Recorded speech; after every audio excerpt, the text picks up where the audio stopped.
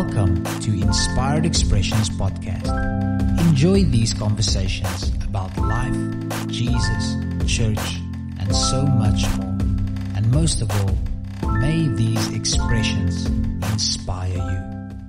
Right, so Eric, thank you so much to agreeing to talk with me on Inspired Expressions, and it's such an honor to have you. And I really appreciated you just taking some time and just chatting with us and just unveiling your heart in this next topic that we're going to chat about. So just thank you. Yeah, appreciate it. I'm happy to be on, and in these weird, crazy times, we're doing more of this than ever. I think I'm a Zoom professional now. Well done. Well done. Yeah. So maybe we can just start off. You just maybe just talking a bit about the topic of fathering artists, and maybe you can just give us some tools in terms of how to father artists in today, especially in the role of a church. Obviously there's a place for autistic type people, but they're not always the easiest to work with, and they've got so much to give, etc. But sometimes, fail to feel their place, in the church setting, etc. So maybe just if you can just talk about that for a while. Yeah, no, that's great. Yeah, I went about 9 years ago, I was in school in Reading at BSSM, and one day where the revival group of 55, 60 people were gathered around praying for certain individuals, and at one point it was me and Lance Jacobs, who was the revival group pastor at the time. He was actually co-leading with Haley Braun, who's South African. They just began to pray over me, and he just said this statement sort of in passing that I would father artists. And I just remember something. I wasn't expectant, really. I was just sitting there receiving, and it was special, but when he said that, it went to another level. It was like, oh man, something ignited in me very deep. And the whole word father, especially if you're a musician or an artist, you want to try to stay cool as long as possible. You know what I mean? It's like, am I going to die to my dreams and desires to be relevant and be creative and do my own thing, right? And so I remember for years, people would say this father thing, and I would sort of push it away, almost like, no, I want to be your cool brother or your cool bandmate or your friend. I don't want to be your dad. Because that's old, and that's you're past your time, and that's all of those things. Your life is over. Now you're just going to pour into others, which is actually beautiful. But the Lord, when that word came, and from then on, I began to realize that I had a fathering spirit my whole life. And it's something that the Lord, I think, wants to instill in every person, in every young man, and every woman to be a mother, and every young boy to have an experience to where they become a healthy father at some point. And so I began to really embrace the concept. And really for me, as I began to just do things, sort of a philosophy or a mindset, language, a structure for that I began to just unearth as I just sort of took one day at a time. And so for me, I think to answer your question a bit more directly, it's I don't take people through a system or a curriculum of steps on how to be a father of artists. It's more of demonstrating and displaying it and creating an atmosphere or an environment which a father does. A lot of times as parents, or spiritual leaders, we kind of think that the biggest moments, the most impactful moments, are when we sit them down, our children, and we tell them, what's right and what's wrong, and here are the different things that you need to learn and listen, and make sure you're home by curfew, and this is why, and hey, that wasn't a smart thing to do, and let's sit down and I'm going to teach you. And obviously those things have impact. But I think for me, in my own children, the most impactful moments were when I decided to go into my son's room and just stay there long enough for him to begin to talk to me. And just stay there long enough to where he realized I wasn't there to just teach him a lesson. I wasn't there to correct him. I was waiting long enough to where he realized that wasn't the goal, that I just wanted to be with him. And once I got into that place, then the trust is built, then the connection and the communication and the you know. And so for me, I just try to create that environment with artists where they realize that too, that I just stay there long enough. I create an environment where they can have a safety and a security to be themselves, to let the guards down, to open up. And in that space, you know, is where creativity really flows. And so for me, a lot of the groundwork at the beginning of any time I'm trying to, you know, influence or encourage an artist is laying that foundation of identity, of security, of sonship, daughtership. And so, you know, a lot of times people can come up to a retreat at the beginning and they think they're going to learn how to craft a song or learn all the steps of what it means to really be fathered or mothered in songwriting. And we do some of that, but really it's a heart surgery, a heart connect. And, you know, what soil are you planting the seeds of your creativity? Is it insecurity and fear? Or is it pride and arrogance and entitlement? Or is it a place of radical security and peace? And the kind of art that is created from that sort of soil has so much more of a lasting and eternal impact. So that's beautiful, man. That's it. Yeah, I think, you know, just building on that topic in terms of fathering people, you know, it's definitely, obviously, you know, coming to them with less of an agenda, you know, and like you say, just being there, loving them, you know, connecting with them. And so I mean, that's beautiful. And I think in general it is fathering all kinds of people that way, but specifically, you know, artistic type, like you say, it's so important to get behind the soil of why they create.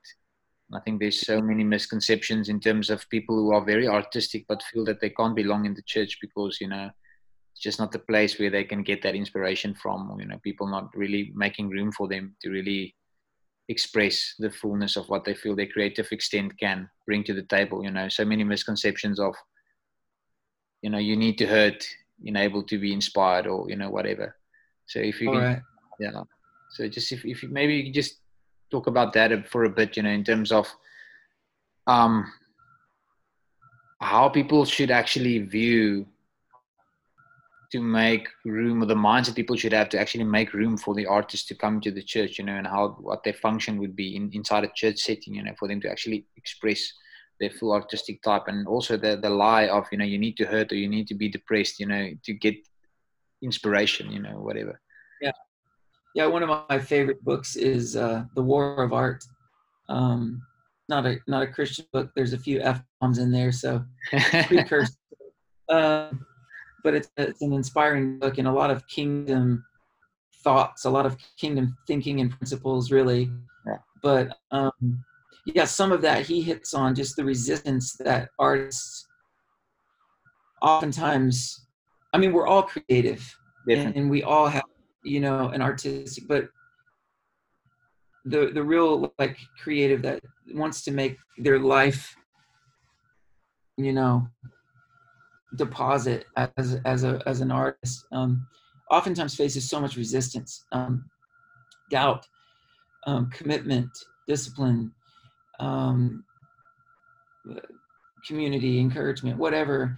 And so he really talks about that idea of resistance. And so as from the standpoint of the church or even Bethel Music, like we don't want to be in the way.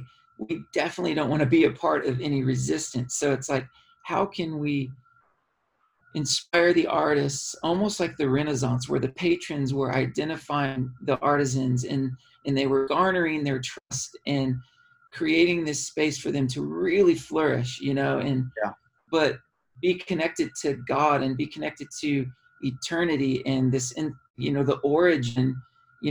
We always want to be original, but even the word original is got origin in it. It's connected to something back deeper than ourselves. And so I think the struggle sometimes for artists is like, I got to be one of a kind, and I can only create when I'm inspired, and I've got to go and get into a deep state of turmoil or pain for it to be meaningful. And it's just such a lie. And like, if there's a song or a piece of art that comes from that deep place of pain, beautiful. But there's a couple of things. Christine DeMarco has a talk, and one of her quotes in it is that joy is deeper than sorrow will ever be.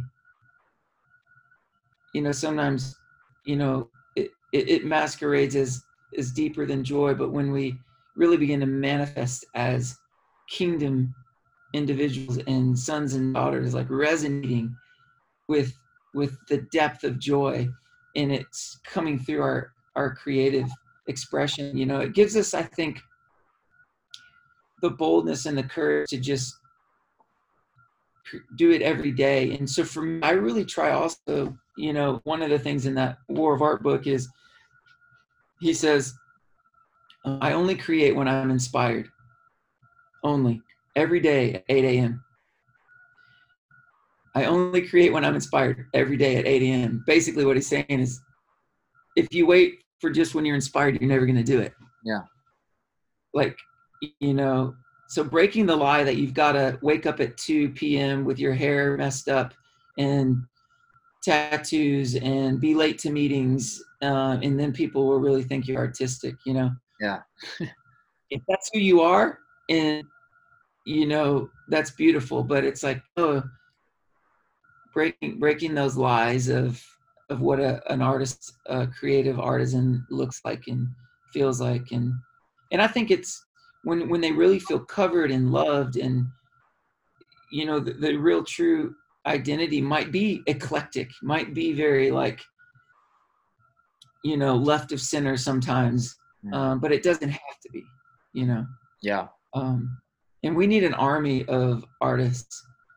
We need an army of creatives that are getting,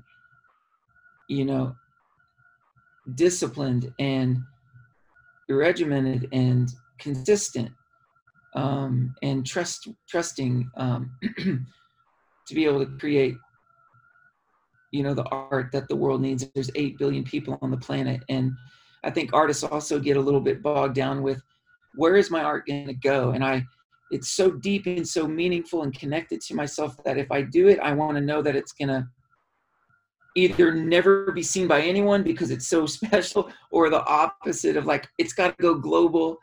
Yeah. And if I don't know the end game, then I don't even want to do it. And it's like, no, just produce the fruit of your creativity. And if that's local impact, if that's regional, if that's, statewide, if it's global, it doesn't really matter. You can't control that.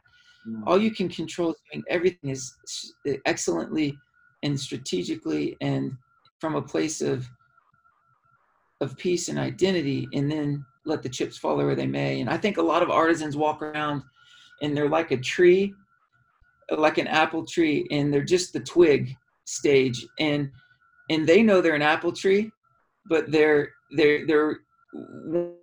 just screaming, like they're more worried about someone else knowing they're an apple tree than being concerned about just watering and fertilizing themselves.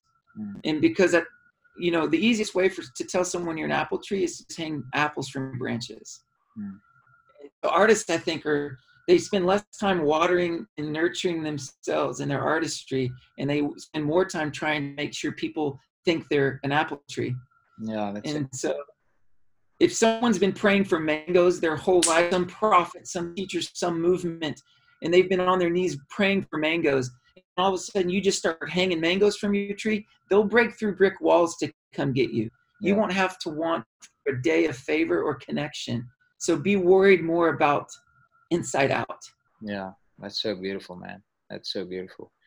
And I think, that's definitely my prayer for South Africa and the artists, and the writers and the musicians and everybody to just, grasp this and step into this reality. I had a conversation with Andy Squires a while back on this platform, and I don't want to misquote him, but it was so beautiful to me. He said that in his process of finding his voice and actually, writing the songs that he thought he should write. So he said that he came to this place where he made the decision that the album Cherry Blossoms, that he said that he doesn't have any other agenda than to want this songs to say what it's supposed to say and sound what it's supposed to sound like. It doesn't care about, who listens to it or whatever. His only agenda and mark is to do that. And he said that when he made that decision to be true to the lyrics and the sound that he felt it should sound like, it was when he actually got an audience for the first time. Yep. And that's, just so beautiful, like what you're saying as well. If that is what you are supposed to be and what you're supposed to create and express, then it will be what the world needs. Beautiful, man. I love that. You should send that to me. I think that's the scariest part of am I enough? If what I really love and create, is it going to be liked? Is it going to be good enough? And I think, when we really get that, it's one thing to say, something. Revelation is one thing, but belief and obedience and action connected to that revelation is completely different and takes a lot of trust and faith and boldness. But ultimately, when we don't act that way of really believing that whatever we create and express is connected to God, is good enough. It's almost like arrogance. It's arrogance to God, really. You didn't do a good job with me. Yeah. You made a mistake. I'm flawed. Instead of that, no, you don't make mistakes. You created me perfectly, and I have a job of stewarding that, and I have a job of investing, crafting, and partnering with you, but you make no mistakes. And so that's beautiful. Hey, can we pause for 1 second? I am so sorry. I've got to take this hard drive to someone that's at the back door. Sure. Is that going to mess things up? It's fine.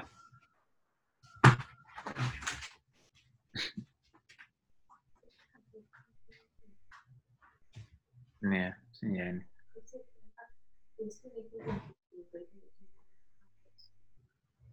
Nee, ek dink is maar net dit dalk nie regtig nie, is net soos.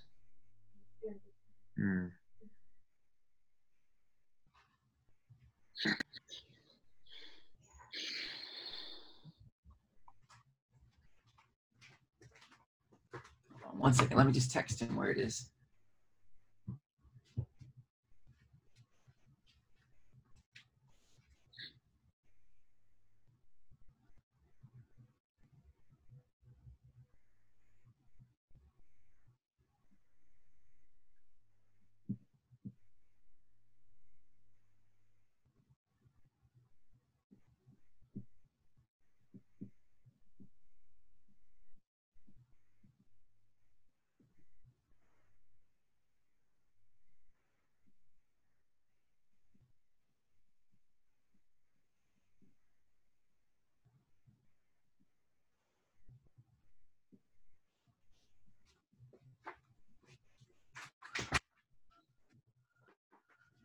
All right.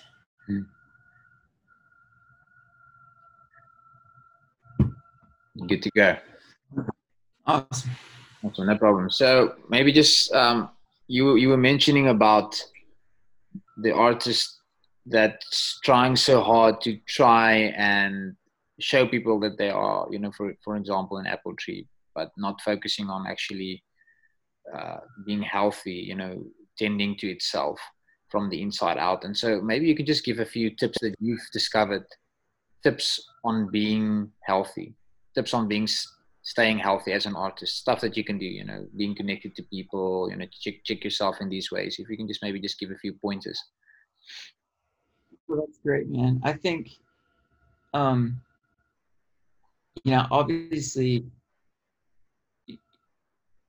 talking with people that you're close to, that you trust to pour into you, reading, making sure you have a healthy self-awareness of how you're feeling. Like, do you understand that you're scared? Do you understand that you have a fear of maybe missing out, not being enough, or fear of rejection? Are you aware of those triggers? I call it, I have a whole teaching on it, but it's like we can be doing great, and we can have our Christian cup of coffee and our quiet time, and we're feeling really great. And then we go somewhere and something triggers us. A group of people that we have a past situation with, or someone we're jealous of, or someone that's got an opportunity that you don't have, or someone makes a statement that all of a sudden makes you fearful. And those triggers move us out of a place of identity. And they move us to usually a place of fear, insecurity, or pride, arrogance, entitlement. And then what we try to do is oftentimes process what we're feeling from those places. It can even masquerade as wisdom. And when we're not aware that we're fearful or prideful, we begin to even read scripture and implement scripture from those places. Parents do it all the time. Something triggers them, they move out of that place of identity and security and peace, and then they start disciplining their kids with the scripture because they're scared and they're not even realizing it. Yeah. And so for me, I think practically it's like, that seems sort of like an intangible, almost like an impartation that would need to happen. And I actually do that a lot, is try to impart that sort of encounter to people, almost as if you begin to have, and this did happen to me, the Lord came and it was like a gift, but it was almost as if I had an arrow in front of me that I could see as I was living my life.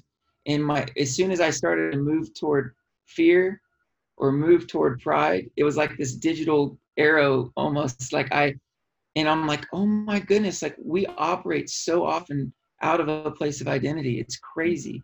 Mm. Like we could look at a pie graph. If the Lord would show us a pie graph, hey, today, almost like screen time, if he could show you your day, and you were operating from a place of peace, a mindset of security in your thoughts, in the way that you were processing something, in the way you were talking to someone, and this is how much you were processing from a place of fear and insecurity and pride or arrogance or entitlement, I think we'd be surprised. Definitely. And the Lord, and so for me, man, if we can have the artists and the creatives operating more from that place, what kind of art would be created? Yeah. And so like spending the time to have that healthy awareness, having input, like asking questions, like, how do you perceive me? Blind spots that you have, like getting people that you really love and trust to tell you the hard things, and not being isolated and unaware of those things. Yeah. Really throughout the day, man, I really try. I think sometimes we oftentimes measure things too deeply and too, like there's too much on the line. It's too high stakes, I think, as artists sometimes. Mm-hmm. And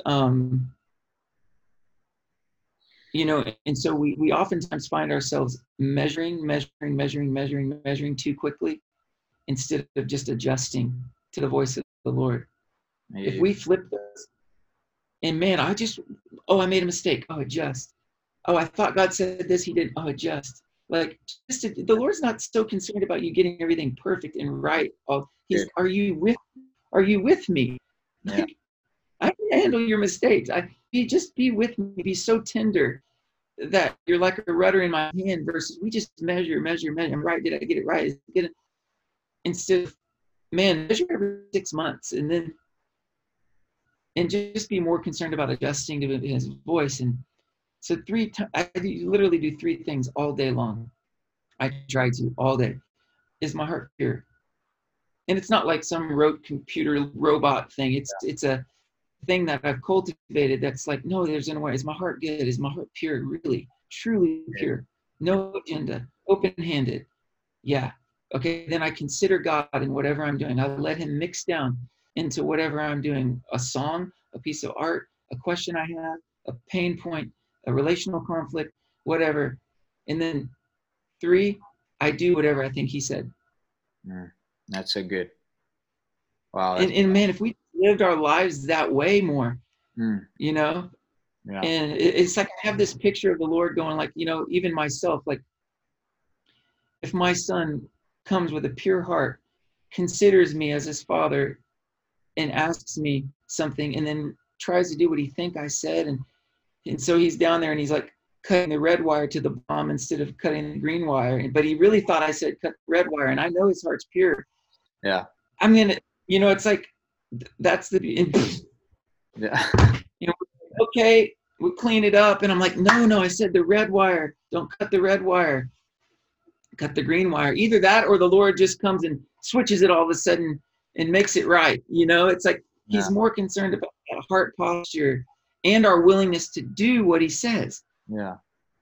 Faith without action. And so as creatives, you know, taking those little moments of like, I'm not going to judge and measure my lyrics so fast or my melody. I'm like, I'm just going to do it. And then I'll adjust and I'll get input and like that freedom to create and not measure so fast. Just, be more concerned about being with God. And I mean, that's true. Authentic creativity anyway. Otherwise we start trying to make things that we think people want. Yeah. And that's rubbish. Yeah, I think that is also an important topic. But I mean, let's just repeat that one thing that you just said, just because I think this is something so powerful and something that people can really work with, is that 3 things you can do every day. You check if your heart is pure, you know, in front of God. The second one is actually allow him to access, consider him and allow him to speak in and trust that he will. And trust that he will. And the third thing is actually do what he said to you. Yeah. And when you consider God, it's like his answers are so infinite. It could be just a feeling, or it could be a scripture, it could be a movie, it could be a friend saying something in passing that they didn't even know. It's like I just become aware. I make myself aware. I'm going to consider God, and then like, oh, I'm going to trust that I've been designed to hear his voice. His spirit is inside of me. And then I've considered him with a pure heart. I'm just going to do whatever I think he said. No, that's a good man. I always say we try so hard to hear God that we never really hear him, because, you know, he actually designed us to hear him. And we try so hard sometimes to be spiritual that we're actually not, because we shouldn't try that hard. We should just be. You know, we're human beings, not human doings. We should just relax and be who he made us to be. And then, I think, sorry. But he's wanting that connection. I think he's looking for those believers that actually trust him, that they're spirit beings, and that it's a blend of that, the truth of the word and the scriptures, but the spirit as well blending. And and I think as he sees that you're willing to do that and you're cultivating a history with him, the volume dial of his voice gets turned up. It's almost like if I were to start music right now, I think the way we act as Christians is like, if I turned on music right now on 10, it would shock you.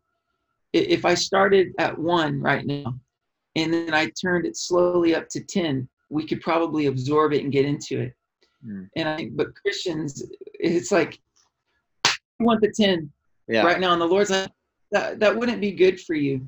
Yeah. You wouldn't be able to handle the fullness of my voice.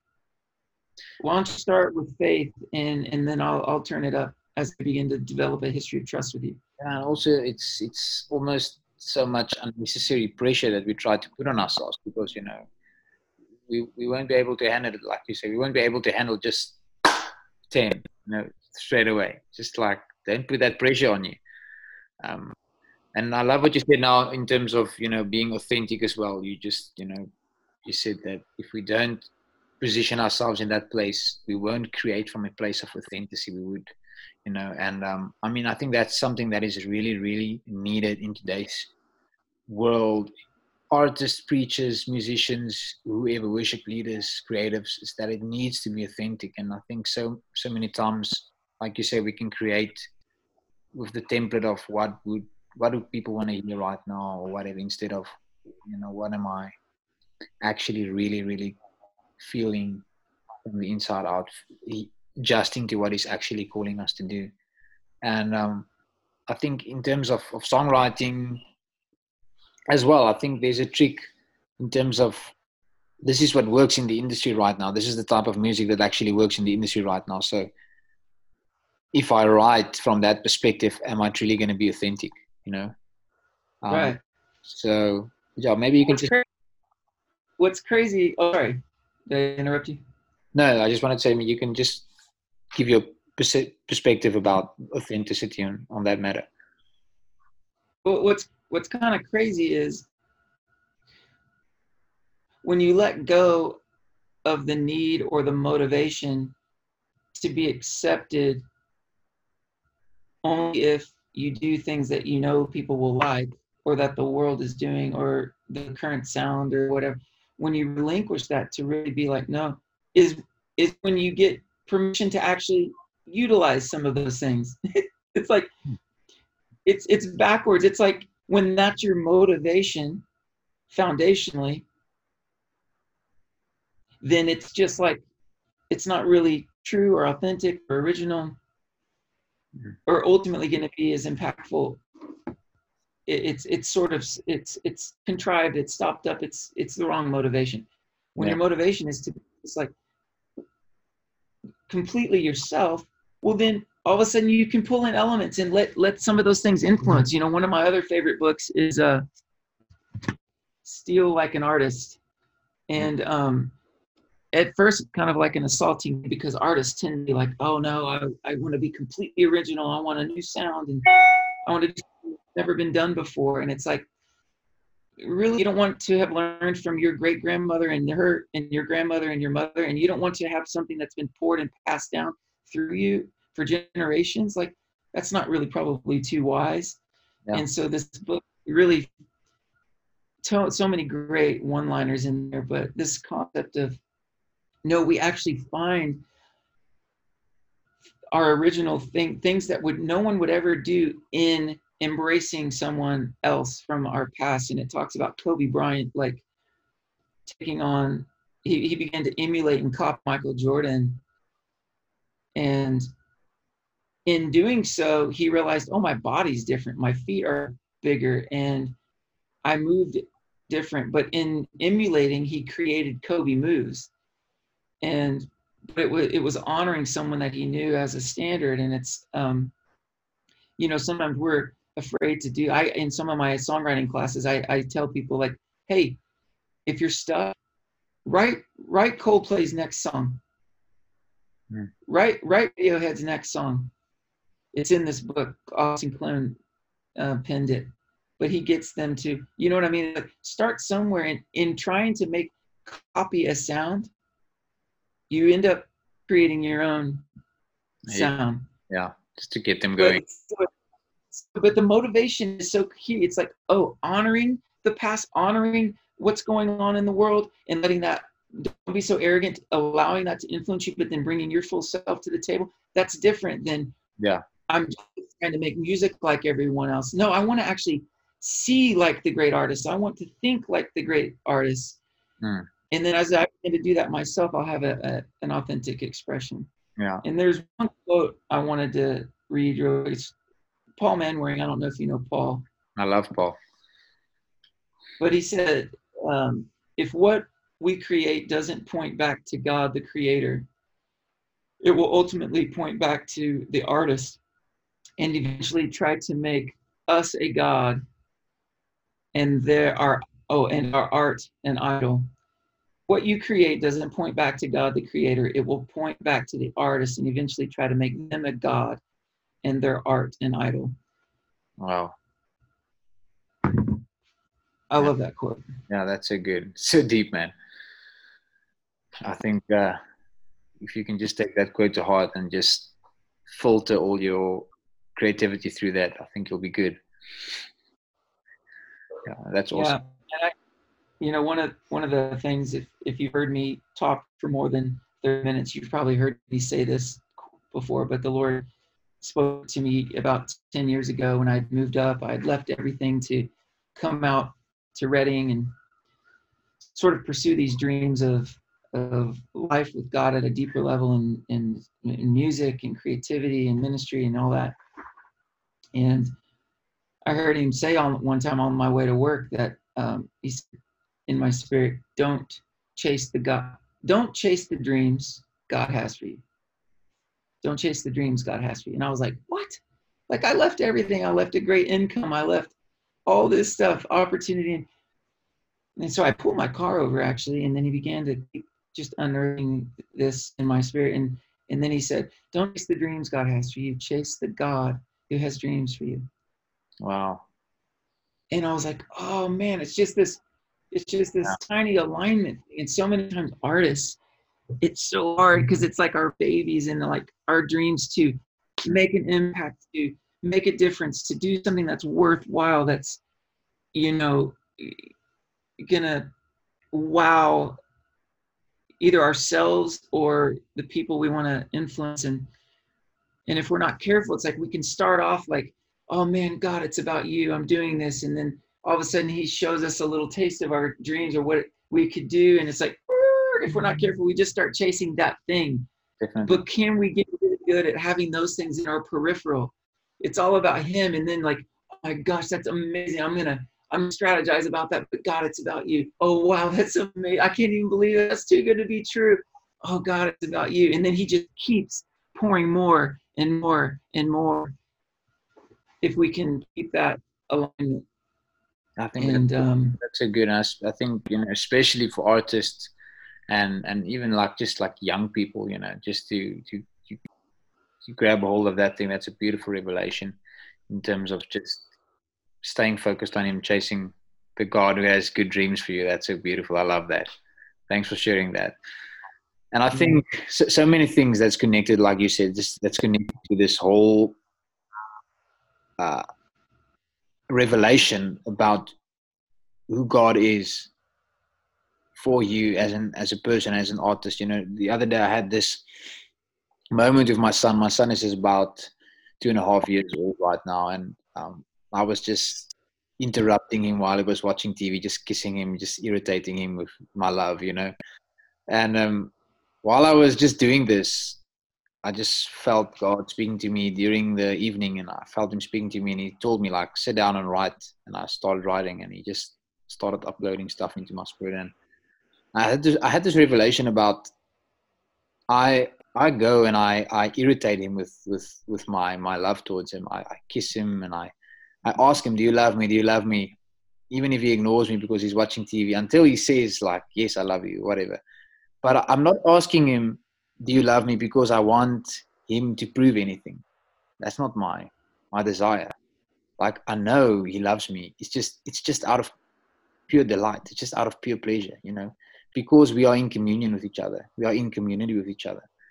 And so he doesn't have to prove anything, but I love it when he talks to me, when he says, I love you. And I think just as an artist or as a person, just to understand that place, that you listen, like as a son or as a daughter, you never ever, if you live in community with him, you never ever have to prove your love through your art, through your work, through whoever you are. You can just enjoy pleasure with him and just create from a place of that, being inspired of a place, from that place. And I think that's so important, just to keep connected to him, Beautiful, man. That's so good. Yeah. So there's just one more thing, and then I think we can be done. Just maybe you can just give some tips in terms of finding and keeping inspiration. You know, I know obviously people think that inspiration just drops naturally, but obviously it's something that you need to intentionally pursue. Maybe you can just give a bit of insight in that topic. No, that's great. I would say the first thing is just don't quit. But then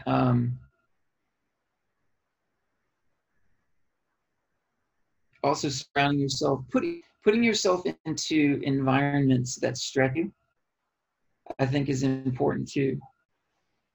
You know, I remember some of my first songs came because someone just told me to start singing over a chord progression. And I had a verse, I didn't have a chorus, and right then and there they're like, okay, we'll just start singing something. And I'm like, oh, right now, just like right out of the blue, yeah. Well, I don't have any words. Well, it doesn't matter, just start singing in front of like 3 or 4 other people. And I just remember feeling like almost like I was floating off, you know, that feeling of like reality is like, what's happening? Am I gonna do this? But I leaned in, and it was trash. It was awful. Like, I I think because I didn't have words, and then voice cracked, and he's like, okay, do it again. Play the chord progression again. Do it again. And all by about, I don't know, the 7th or 8th time, maybe the 9th time, boom, magic. The melody, the lyric, and everyone in the room knew. And it's like, are you willing to not be perfect in the moment to get there? And we so want people to think that it's not a mess. It's just we always shoot gold out of our rear ends. Like, you know, like I had this picture of this girl time, and she was in this really, really fancy like chef's kitchen, and it was a castle, and the king was out waiting for his lunch, and she was in making sandwiches and for him, and she was making the sandwich and then got mustard on the bread, so she threw it away and made another one, and the lettuce crumpled it, and so she threw it away and did it. And then finally, after like 30 sandwiches, she got it perfect and then brings it out to him. And all of a sudden, though, the king discovers when he goes back into the kitchen at some point or whatever, that there's like 30 sandwiches in the trash. And I was, and basically the thing, like, hey, look, just don't be afraid to make your sandwiches in front of people. Like, the fact that they would know that it took that many times is okay. Like, yeah. Otherwise, you're going to be trying to protect something. You're going to spend so much energy trying to make someone think of you in a certain way, instead of being willing to just go and do it. And I think that's actually more inspiring at the end of the day. And there are different levels of talent, and there's people that can start melodies right now and sing amazing things. Yeah. But I think for me, it's like, be unafraid to make mistakes and just don't quit. And put yourself in places of risk and sign up for things that, you know, that have a deadline and goals. You know, because if you don't, then you just, years can go by and you're not planting seeds. And so many times artists can have these deep things inside their heart and their mind, but they never took the boldness to plant the seed and nurture it. And so then 5, 6, 10 years go by and they have no garden. They have nothing to feed people. That's good. Now, for me personally, like even myself, I need to give myself a deadline. Otherwise, precisely as you say, you have these deep thoughts and deep ideas, but you're just not going to produce anything that's good. But I think the last thing, and then I've got to go as well. But I think one of the reasons why I'm doing what I'm doing is there is an ownership. No one can do it for you aspect, right? So it's like the artists need to step up to the plate and be willing to just go after it, right?